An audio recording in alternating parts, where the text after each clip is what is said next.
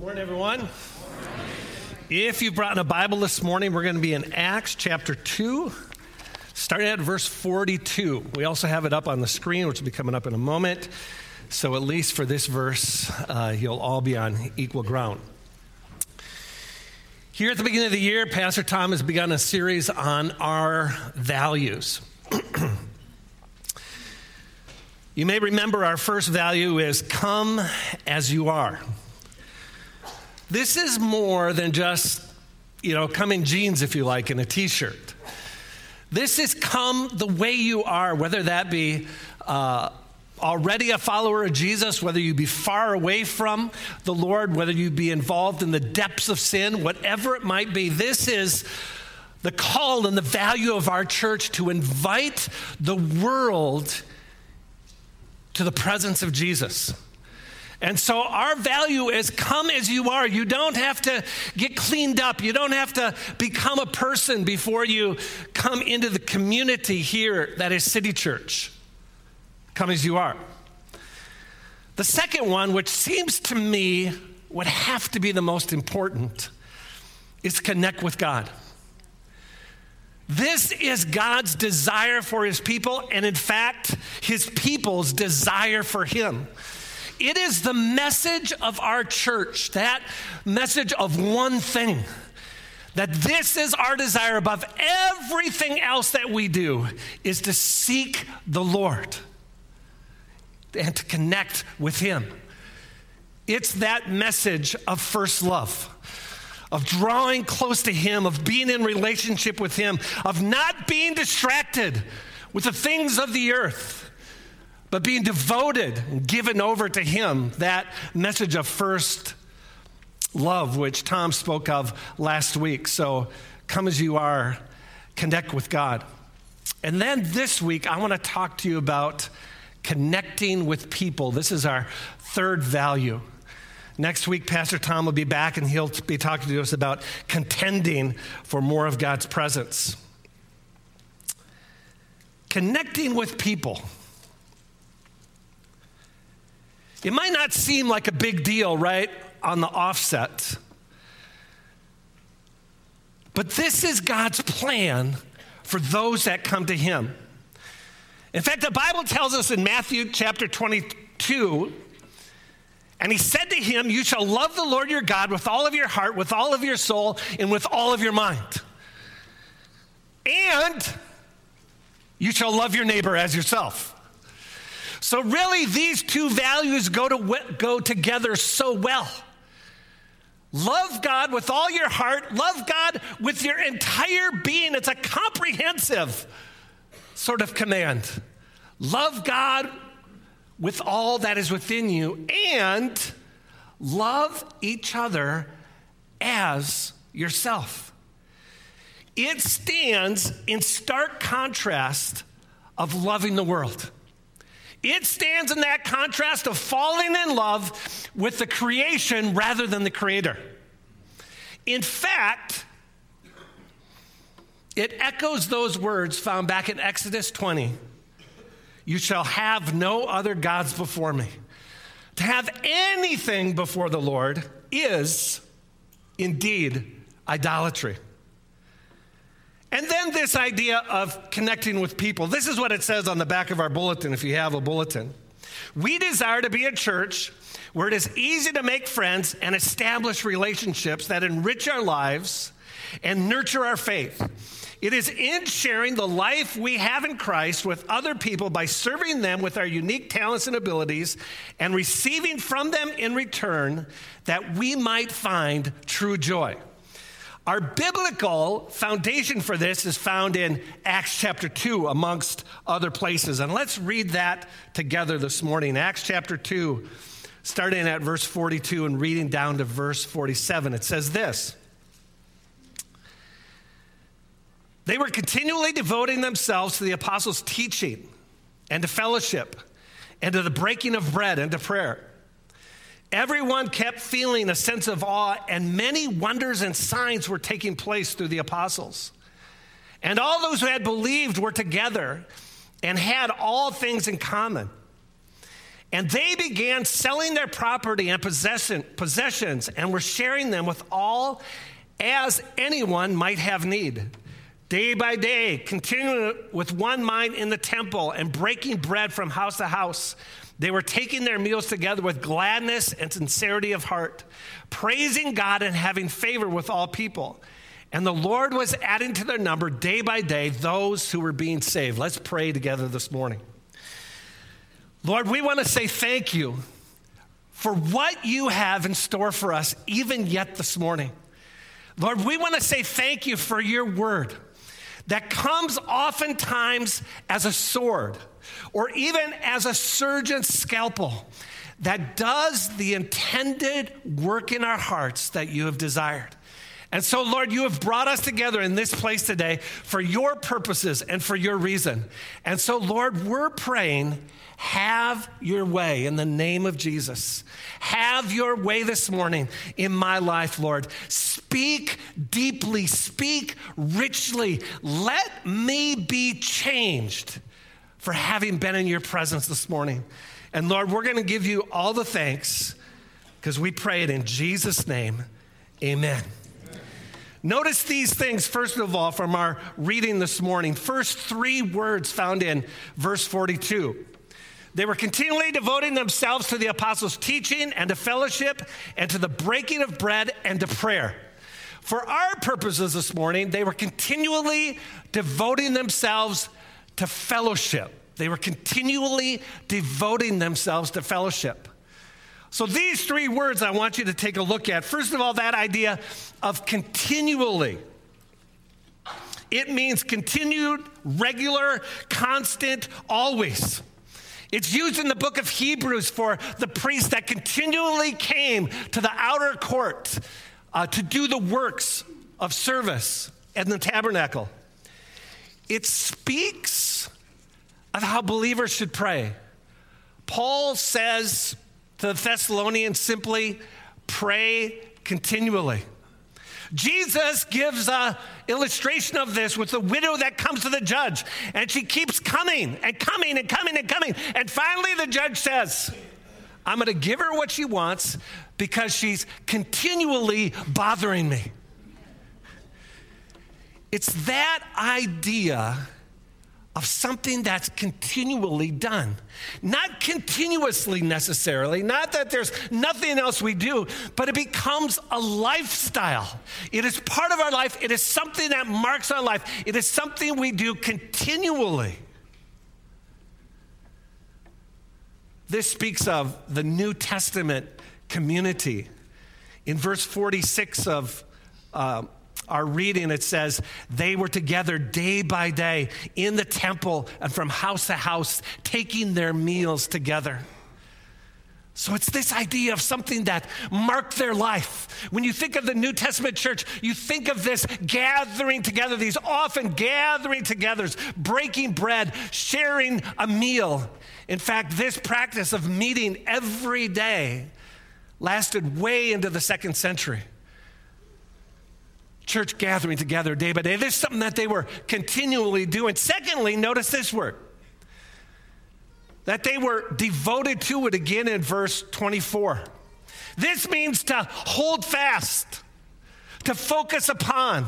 It's the idea that everything else pales in insignificance. This now becomes the most important thing to them. They were continually doing it, and then they were devoted to it, which I dare say is the reason they could continually do it. Because this was their devotion. This is what they focused upon. This is what they wanted to do. A good illustration of this word is found in Acts chapter 6. The Hellenistic Jews were being overlooked in the daily giving out of bread. I think this could have potentially been the first recorded church split in history. This was a big deal. You see, the born Jews were being given bread, but the Hellenistic Jews were being overlooked like they were second-class citizens. And so someone comes to the apostles and they say, hey, the Hellenistic Jews are being overlooked in the daily giving out of bread. Now, I don't know what you would do in that situation, but if it were me, I'd want to get right on that. I want to make sure that this was taken care of before it became a big problem. Let's make sure everyone is being fed.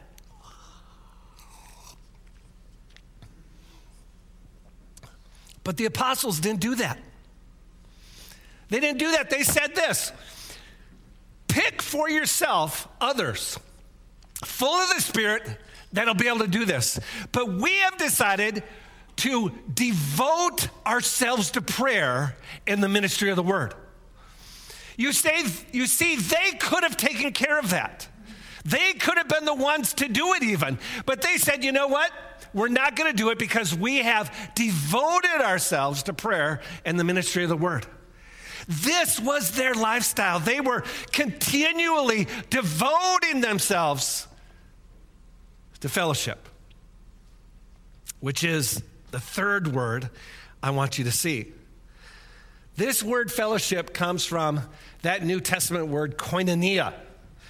Those of us that are older remember the koinonia days, when every church or ministry was named koinonia. It comes from that Greek word koine, which simply means common.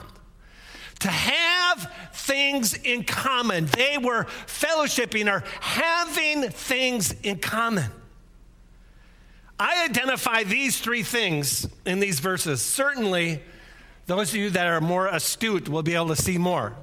But for our purposes this morning, three things I see. First of all, they had a common place.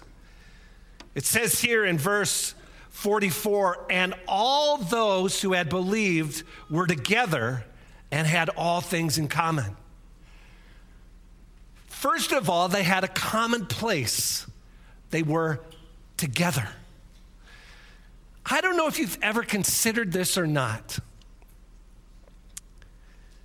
but it seems to me that God has always had a sacred place for his people. I mean, think about it with me for a second. Let's go all the way back to Genesis with Adam and Eve walking in the garden with the Lord, that sacred place. And then you think about the building of the tabernacle for the dwelling place of God. Oh, before that, the tent of meeting where Moses would go in and meet with God. And then the tabernacle where God would inhabit the Holy of Holies.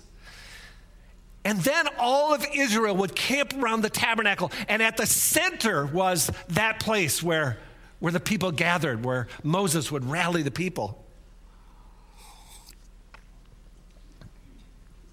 Even after the destruction of Jerusalem, when the Jews were carried off into captivity away from the temple, of course, the temple was destroyed.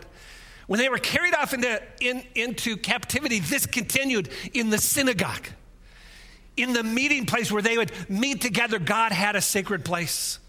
And here in the New Testament, we see early on in chapter 1 that they were together. Into chapter 2, they were together. Into chapter 4, they were together. And as you think about the New Testament church, there is something significant that happens when we're all together. Guys, I don't know if you've noticed this or not, but there is something that happens when we're together that doesn't happen when we're not. This is what I mean. Like when I'm meeting with the Lord, there are things that happen when I meet with the Lord by myself, but it's not compared to the things that happen when we're together. God says he's going to inhabit the praises of his people. The Bible says that he arises to his resting place when we worship him. Guys, there is something very unique and very special about the gathering place of God's people. And it doesn't stop there. Think about this. When this world comes to an end, and we're all with the Lord, it says, we'll be around the throne worshiping him. Every tribe, every nation, every language around the throne, that sacred place for worshiping the Lord. Guys, I don't think this is incidental. I think this is very important to the early church, that they were continually devoting themselves to fellowship. And the first thing about this is that there was a common place. We cannot survive on our own. We need each other. So the first thing is a common place. In the next verse, verse 45, I see this. It says this, verse 45. And they began selling their property and possessions and were sharing them with all as anyone might have need. The second thing I see is this. We have a common place, but we also have a common purse. Here's the principle at work. It's found in chapter 4 where it says this, and not one of them claimed that anything belonged to him was his own. So the principle is this, is that they came together in community or fellowship, if you will, to this common place. But they didn't consider anything as belonging to themselves. The things that were theirs were not really theirs. They understood that even those things were given by the Lord, and they really didn't have ownership over them. Their attitude was, whatever God has given me, he can give to you through me as well. In fact, as we read in the scriptures, we read things like this. Instruct those to do good, to be rich in good words, or good works, to be generous and ready to share. How about this? Let him who has 2 tunics share with him who has none. And what about this one? Each one should work with his own hands that he might have something to share. It's not necessarily that we live communally in the sense of we share everything, but it's more of a principle that we consider nothing as being our own. So first of all, they had that common place, then they had that common purse, and then here's the last one. You know it's going to begin with a P. A common purpose. A common place, a common purse, and a common purpose. Look at verse 46. Day by day, continue with one mind in the temple and breaking bread from house to house. So not only a common place, not only a common purse, but a common purpose as well. They with one mind gathering together. Now these are the kind of verses that I think if we knew the depths of them, it could bring change in our lives and the way we do ministry. My question is this: what was their one mind? What was it that they were so centered upon? Common place, common purse, common purpose. What was that common purpose? I wish it said. I think that could make a difference. But it's not that we can't guess. It's not that we can't see from other scripture what it might be. Like, for example, Jesus' words to them right before his ascension. Where he says this in Acts chapter 1, verse 8. But you will receive power when the Holy Spirit comes on you. And you will be my witnesses both in Jerusalem and Judea and Samaria to the ends of the earth. It's mindful of those last words in Matthew chapter 28, verse 19. Go into all the world and make disciples. Baptize them in the name of the Father and the Son and the Holy Spirit. I wonder if one of those things that were on their mind was that idea of mission. That God had given them a purpose, God had given them a goal, God had given them a plan. And so they were those of one place, one purse, and one purpose. This is our model for community. This is our model for connecting with one another. Now, please understand, we're not setting up cots in the church basement. We're not inviting you to be in church every day. We're not starting some new program, that sort of thing. This is what we're asking, though. Take that next step. Take that step that leads to greater community. Here's our example.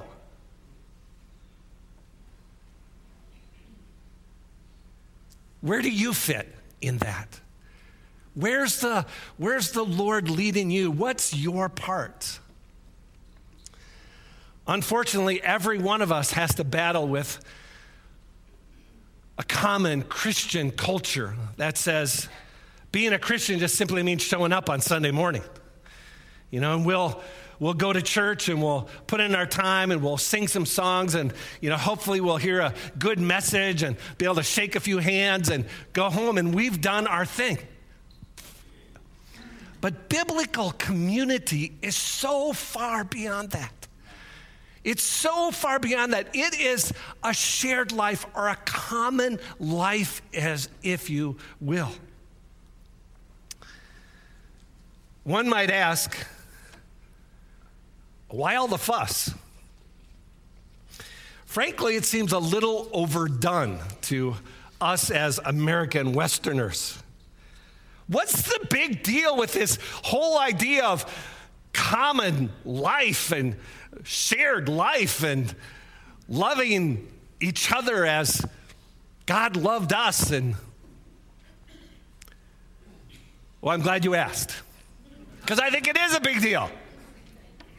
Let me just give you a few reasons why I think this is a big deal. Number one, community is God's priority for his people. Community is God's priority for his people.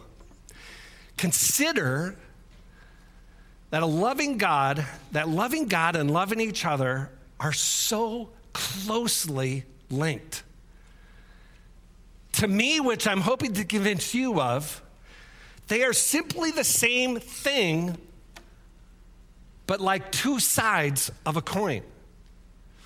Look at Matthew 22. Now, those that brought a Bible, you'll have an advantage on us, on some, I think. Matthew 22, starting at let's start at verse 37. Matthew 22, 37. And he said to him, "You shall love the Lord your God with all of your heart and with all of your soul and with all of your mind. This is the great and foremost commandment. The second is like it. You shall love your neighbor as yourself. On these two commandments depend the whole law and the prophets." The background of this is this. One of the Pharisees, or the religious people, came to Jesus and asked Jesus, "What is the great commandment?" Now, this really was a common question. In fact, the religious people of these days were always trying to boil down all of the law in just a few words or a few verses. And so they came to Jesus as a teacher and said, "So what is the greatest commandment?" And he tells them this: to love, you shall love. This is that word in the original language, agape, or agape, depending if you're Greek or English. This word agape, the idea of that selfless love. You shall love the Lord your God with all of your heart and with all of your soul and with all of your mind. Another gospel adds strength, but for here it's soul, mind, and heart, soul, and mind. It speaks, as I said earlier, of that total consecration, of that giving over to the Lord. I don't think heart and soul and mind and strength are necessarily mean too much, other than what Jesus is saying is give everything to the Lord. It's comprehensive in nature. With everything that you have, love and serve the Lord. Now they asked, which is the greatest commandment? But Jesus goes on and says, and the second is like it. You shall love your neighbor as yourself. Notice how he starts out both of these. You shall love the Lord your God. You shall love your neighbor. It seems like these two things easily go together, and I think we can understand it as such for this reason. it would seem to me that it would be impossible to love God without him loving us first. It seems to me that we could not love him in the way that he wants us to. But here's the second thing. How could we love each other if we didn't have the love of God in us? How could we love the way he wanted us to love if we didn't have his love in us? Here's another thing to consider.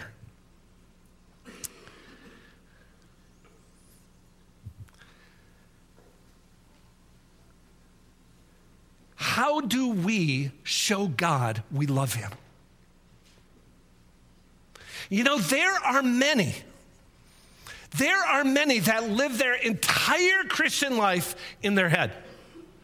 Their entire Christian life is lived in their head. It hasn't got out to their feet. It hasn't got out to their hands. It hasn't got out through their mouth. Their entire Christian life is lived in their head. Everything they do in their head. But God has asked us to have a love that has action to it. And the way that we show God we love him, or the fruit of our love for God, is that we love one another. This is the outworking of our love of God, that we are loving one another. Matthew 25:40. Jesus speaking, and the king will reply, "Surely I tell you, whatever you did to the least of these, you did to me." You'll remember where this passage comes from. This is in fact, I'm not too far away. I'm going to turn there. This is the final judgment. But when the Son of Man comes in his glory and all his angels with him, and he will sit on his glorious throne, all the nations will gather together before him. And he will separate them one from another, as a shepherd separates the sheep and the goats. And he will put the sheep on his right and the goats on his left. Then the king will say to those on his right, "Come, you who are blessed of my Father, inherit the kingdom prepared for you from the foundations of the world. For I was hungry, and you gave me something to eat. I was thirsty, and you gave me something to drink. I was a stranger, and you invited me in. Naked, and you clothed me. I was sick, and you visited me. I was in prison, and you came to me." Then the righteous will answer him, "Lord, when did we see you hungry and feed you, thirsty and give you something to drink? When did we see you a stranger and invite you in, or naked and clothe you? When did we see you sick or in prison and come to you?" The king will answer and say to them, "Truly I say to you, to the extent that you did it to the least of my brothers, even so to the least of them, you did it to me." You see, I don't think we can love God without loving each other. I think that is part of it. And when Jesus is asked, what is the great commandment, that single commandment, he has to answer in two. The first is love the Lord your God with all of your heart, all of your soul, all of your mind. And the second is like it, you shall love your neighbor as yourself. I don't think I'm ready to say that these two commands are equal, but they sure are close. They sure are close.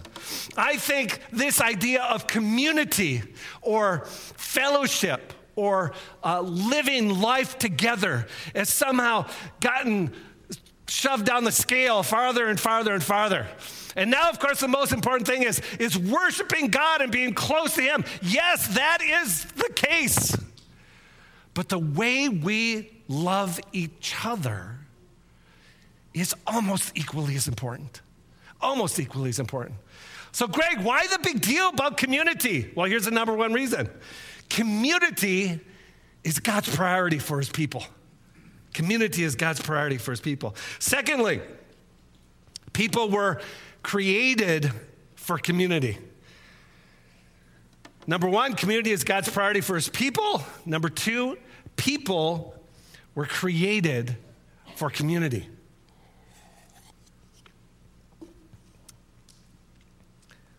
Two chapters not even 2 full chapters. 2 chapters into Genesis, the beginning of the Bible, God says, it is not good for man to be alone.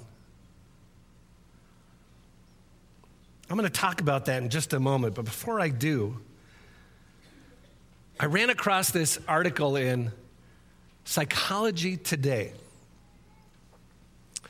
written in 2005, but I think it still applies. This is what it says. Community is a lot like food.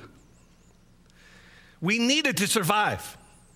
What is more, we seem to have a basic drive for it. Psychologists find that human beings have fundamental need for inclusion in group life and for close relationships. We are truly social animals. The upshot is, we function best when this social need is met. It is easier to stay motivated to meet the varied challenges of life. In fact, evidence has been growing that when our need for social relationships is not met, we fall apart mentally and even physically. There are effects on the brain and on the body. Some effects work subtly through the exposure of multiple body systems to excess amounts of stress hormones. Yet the effects are distinct enough to be measured over time. So the unmet social needs take a serious toll on health, eroding our arteries, creating high blood pressure, and even undermining learning and memory. And another article I read says that even bringing an early on dementia. In other words, we are built for social contact. There are serious, life-threatening consequences when we don't get enough. We can't stay on track mentally, and we are compromised physically. Community is crucial for your health. The Bible tells us in the book of Ecclesiastes, 2 are better than 1. God says in 2:18 of Genesis, he says, not good for man to be alone. And then the preacher in Ecclesiastes says, 2 are better than 1. I don't know if you're familiar with this verse. Let me read it to you. 2 are better than 1 because they have a good return for their labor. I've been doing some home improvement at our house.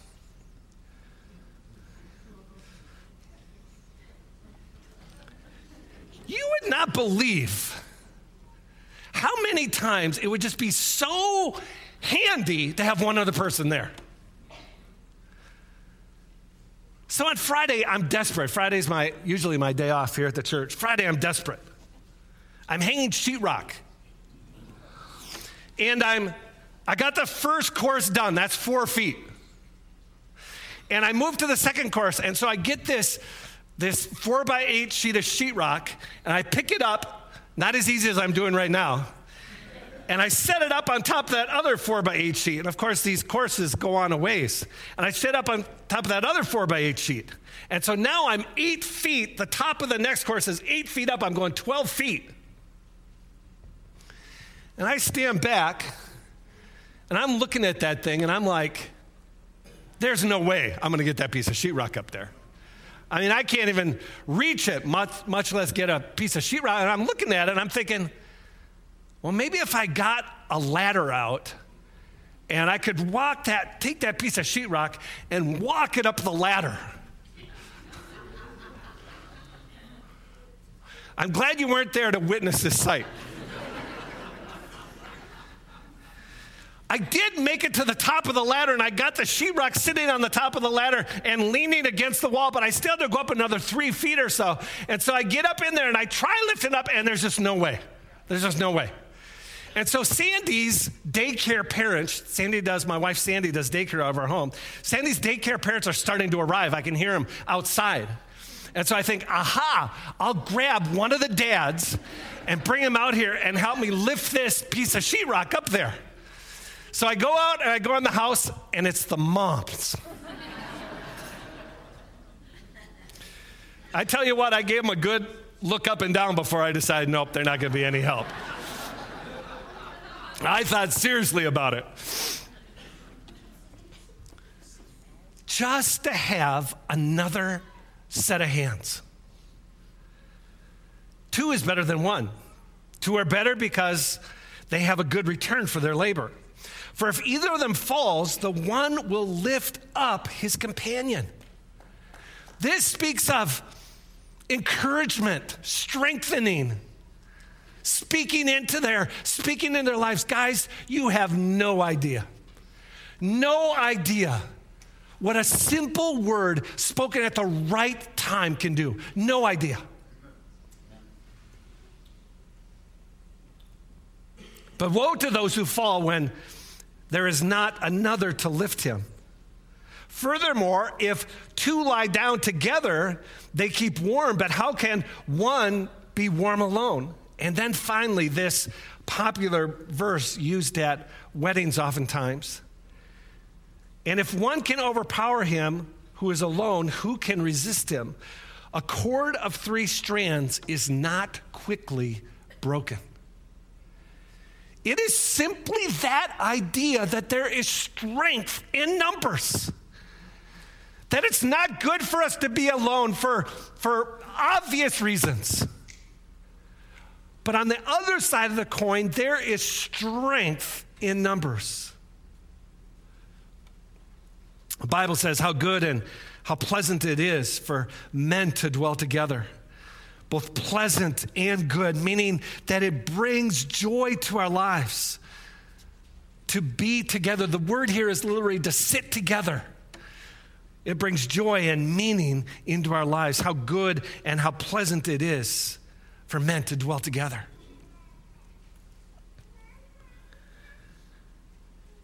So here, a number of years ago, some of the details are vague in my mind because it was so long ago. This might have been before the Berlin Wall was taken down. I met a young dental student from Bulgaria. She was in the U.S. She was a dentist in Bulgaria, but she was coming to the U.S. to deepen her training, to broaden her training. And she started going to the church that I was pastoring at the time. And so I got to know her a little bit. And I found out that her life in Bulgaria was very, very hard. She came from a very poor family. They didn't often have money to put oil into their furnace, which incidentally was a one-room furnace that just vented to other rooms. There wasn't any such thing as central air or central heating. But oftentimes they wouldn't have money for oil to put into this, and so they would have to go out into the neighborhood and find things to burn. And so they would find cardboard and wood, and even at one time they couldn't, in the dead of winter, they couldn't find anything, so they even burnt some of their furniture just to stay warm.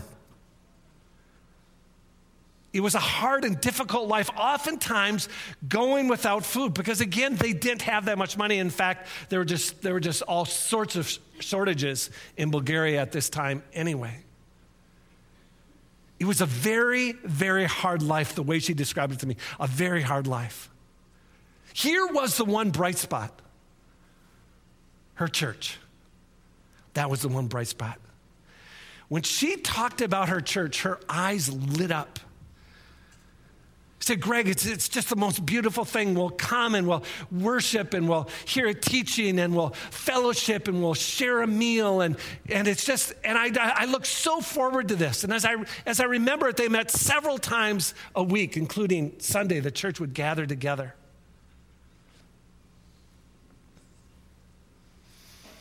So one day, as I'm thinking about this contrast in her life, and now in America, the land of the plenty. Now where she could buy anything, she could have anything. I said to her, and I've long since forgotten her name, but I said to her, so let me ask you, if you had a choice to stay in America with all its resources, or go back to Bulgaria where you're always in want, what would you decide? Without an instant hesitation, without a moment of hesitation, she said, I would go back to Bulgaria. And she began to talk about her church again. She began to talk about the community and the fellowship and the gathering together and how much she loved that. She would give all of this away just to have community like she once had. Guys, it's a beautiful thing. I think this is why some miss high school so much, is because of the community they had there. Or why some miss college so much, because of the community that they had in the dorms. I shouldn't like this so much, but I do.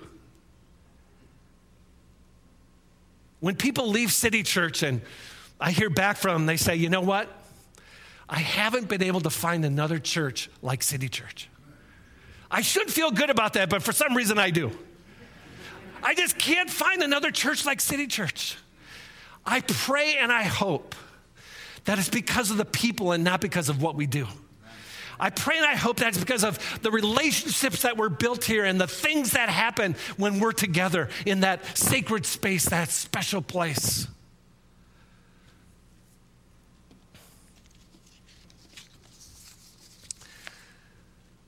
Community is God's priority for his people. Secondly, people were created for community. Thirdly, believers grow and thrive in community. This was Jesus' model. This is how Jesus discipled his disciples, if you will, gathering them together. Our model is in Mark chapter 3, where he calls his apostles. He calls them together, and he's going to send them out to heal the sick and to cast out demons and to do the works of ministry. But before any of that, we read this. He called them to be with him. He called them to be with him. You see, we always get the idea that God always wants us to do something, when in reality, he wants first to have our hearts. He wants first that we be with him, that we be near him, and that was Jesus' model. He called them to be with him and to send them out.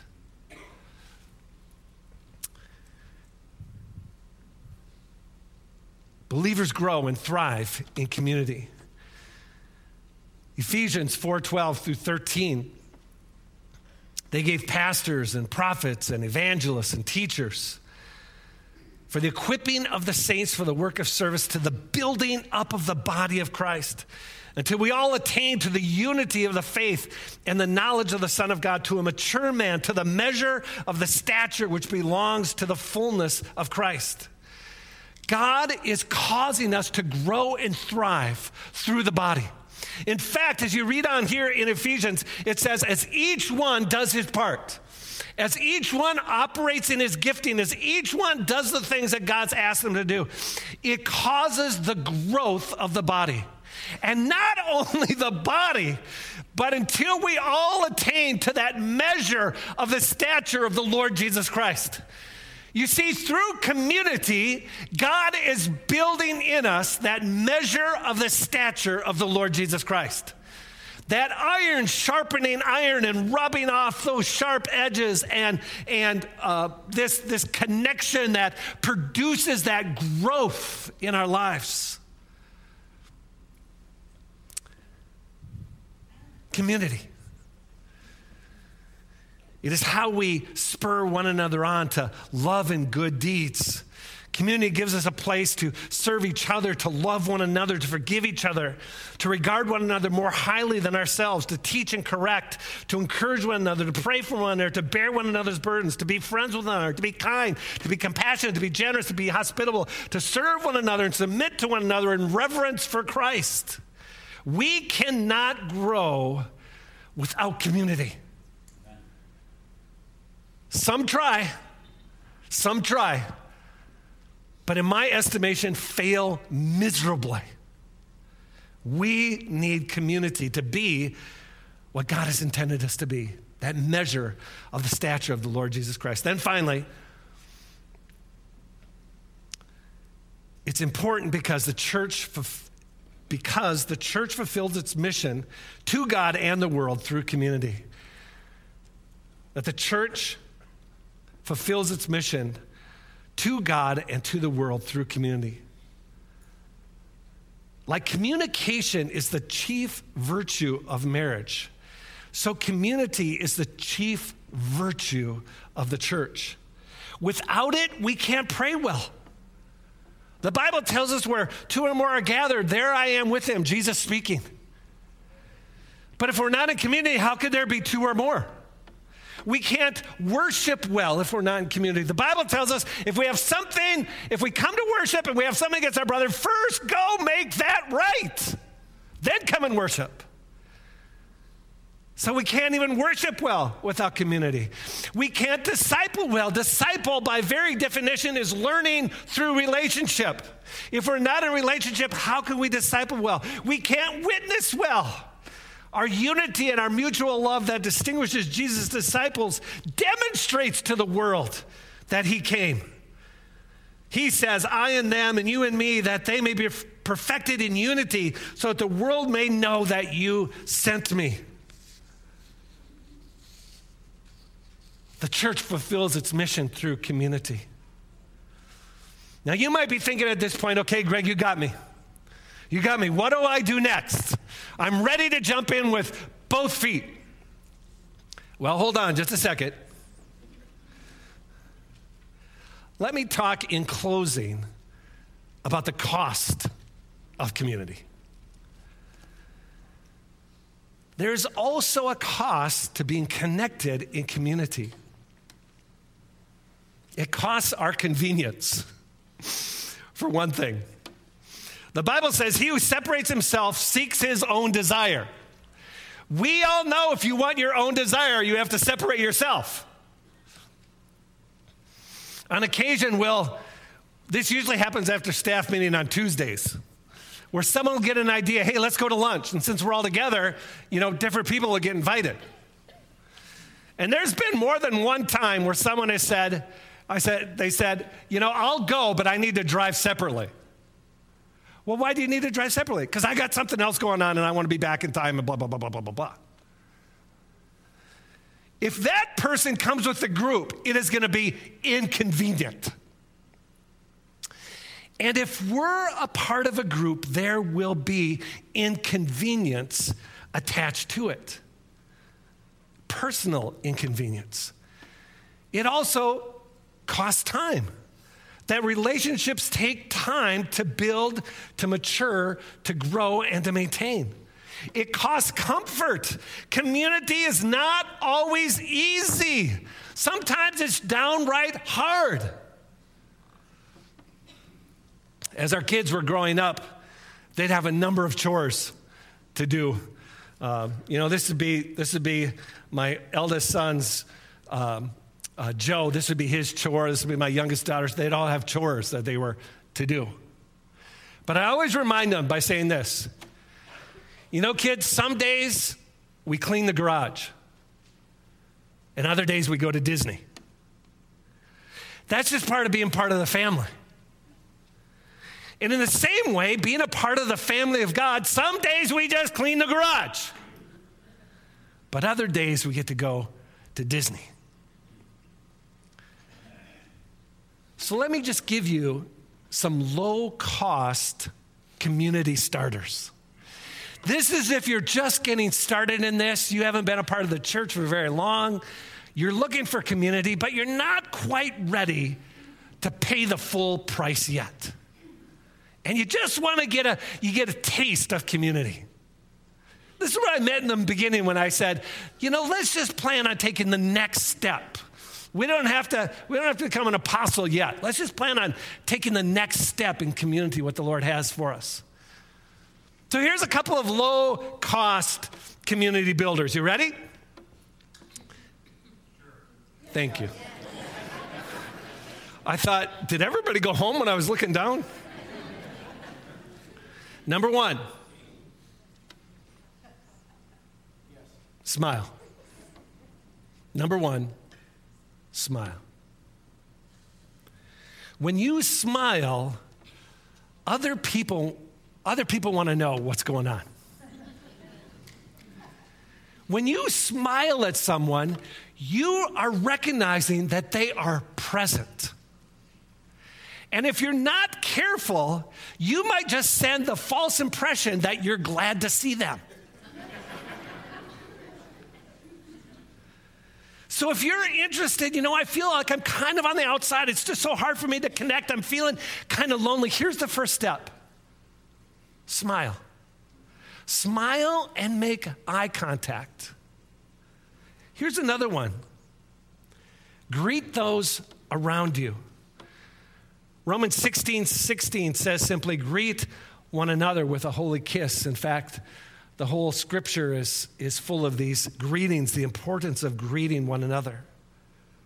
Greet those around you. Take time to greet those that you don't know. That will help you enter into community. Thirdly, be kind to one another. Do something nice.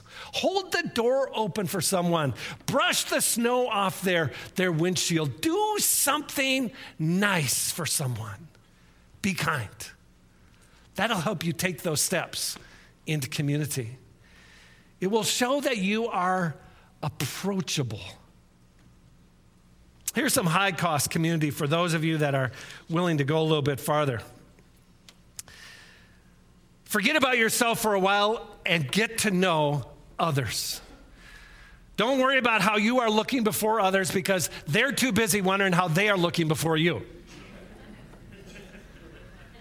So forget about yourself for a while and just get to know someone.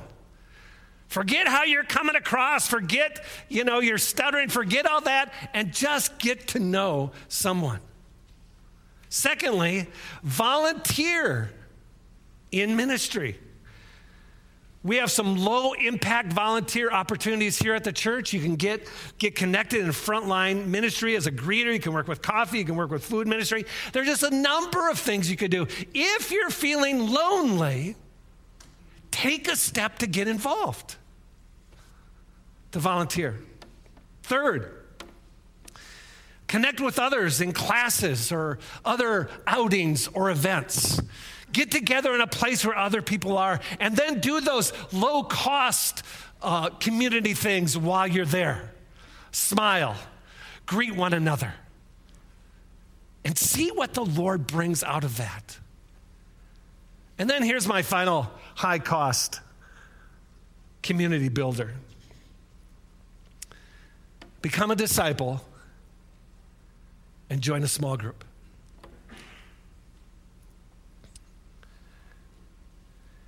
This was Jesus' method for winning the world to him. He chose 12 to invest his life in. That was his method. As I referred to earlier, discipleship at its root is simply this: learning through relationship. It's the idea of apprenticing or mentoring. It's that idea of being close in proximity, close in gathering, so that there's a mutual accountability. There's a care that takes place. It is this idea of learning through relationship. Guys, that's why small groups are so important to our church. This is the place of community. This is good, what we're doing right here. This is good and necessary and important. But it just scratches the surface of discipleship. It just scratches the very surface. Where discipleship takes place is when we're in committed relationships. When we're in relationships, we're learning through those relationships, and those are the things that happen in small groups. So this morning, I want you to consider not only the things I've said, not only the things that God has spoken to you, because I'm sure he has. I'm sure he's challenged you along some areas that he wants you to change and adapt and move forward in. But could I ask you to do this? For those of you that are ready to take this step of discipleship, Once we stand and we pray and we dismiss, we're not going to have our normal prayer teams up here this morning. We're not going to do that. This is going to be the response. This is going to be the response. I would just ask you to prayerfully come to the front and walk by these groups and just see if there's a group that the Lord wants you in. The Bible tells us that God adds to the body just as he wills. Oftentimes when we're becoming a part of something like this, or even a part of a church, when we're becoming a part like this, we're thinking about ourselves. But the point is that oftentimes God is bringing us there so that God can use us in ministering to others. As simple as that might be. So I'm wondering in the end if you wouldn't mind doing it. If the Lord's challenged you in this area of discipleship, that you just come up and you just prayerfully walk down the line, look at the topics, look of where you might connect. And then if the Lord speaks, to go ahead and sign up for that particular thing. That is probably our greatest way of doing community at City Church, is being involved in a small group. Of course, if you're not there yet, there are a number of other ways to be involved, as I enumerated as well. But let's follow the Lord in community. Amen? Amen. Let's stand together. If you just close your eyes and shut yourself in with the Lord, I'm going to just pray a final prayer over you.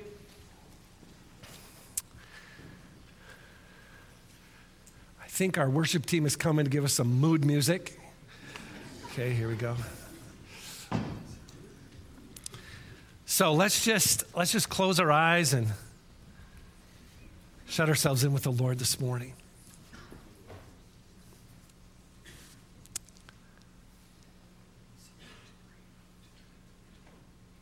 Lord, it's just hard for us to understand how you could use the words of an individual to bring transformation in our lives. Lord, it is surely miraculous. It is surely based not on our intellect, but on your word. Lord, we just want to say thank you for that this morning. We want to say thank you for not letting us go just to do our own thing willy-nilly throughout this life, but to remind us of your priorities, to remind us of your mandates, to remind us of what you want to build in us. That you are not done forming us into that measure of the stature of the Lord Jesus Christ. Lord, let it be, we pray.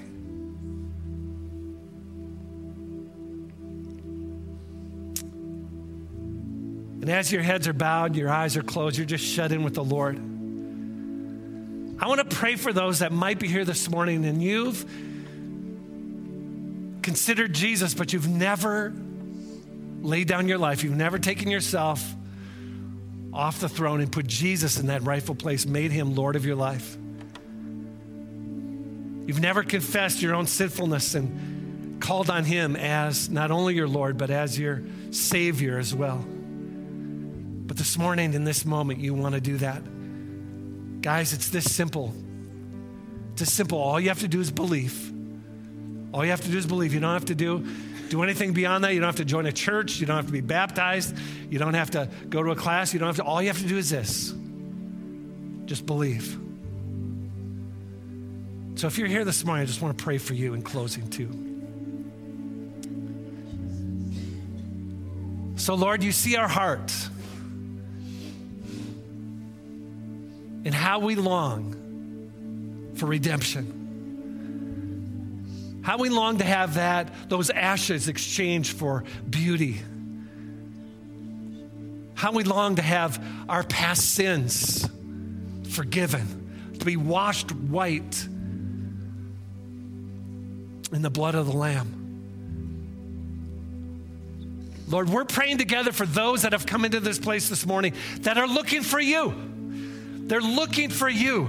They think the singing's nice and the message isn't bad, but they're looking for you. So Lord, reveal yourself in this moment. Come, invade their lives. Save them, oh Lord, from the wrath to come. Make them into that new creation that you've promised, old things passing away, and behold, all things becoming new. And Lord, we're praying it together as the body of believers that meets in this sacred place. Let it be so for these this day. And we ask it all in Jesus' name, amen. Okay, guys, this is how we're going to end today. Pastor Nathan's going to lead us in a song, which I'd like us all to sing together. If the Lord is working on your heart as far as joining a small group, you can come up during this last song. Once we're done, Pastor Nathan will pray a prayer of dismissal, and then we'll all go together. God bless you.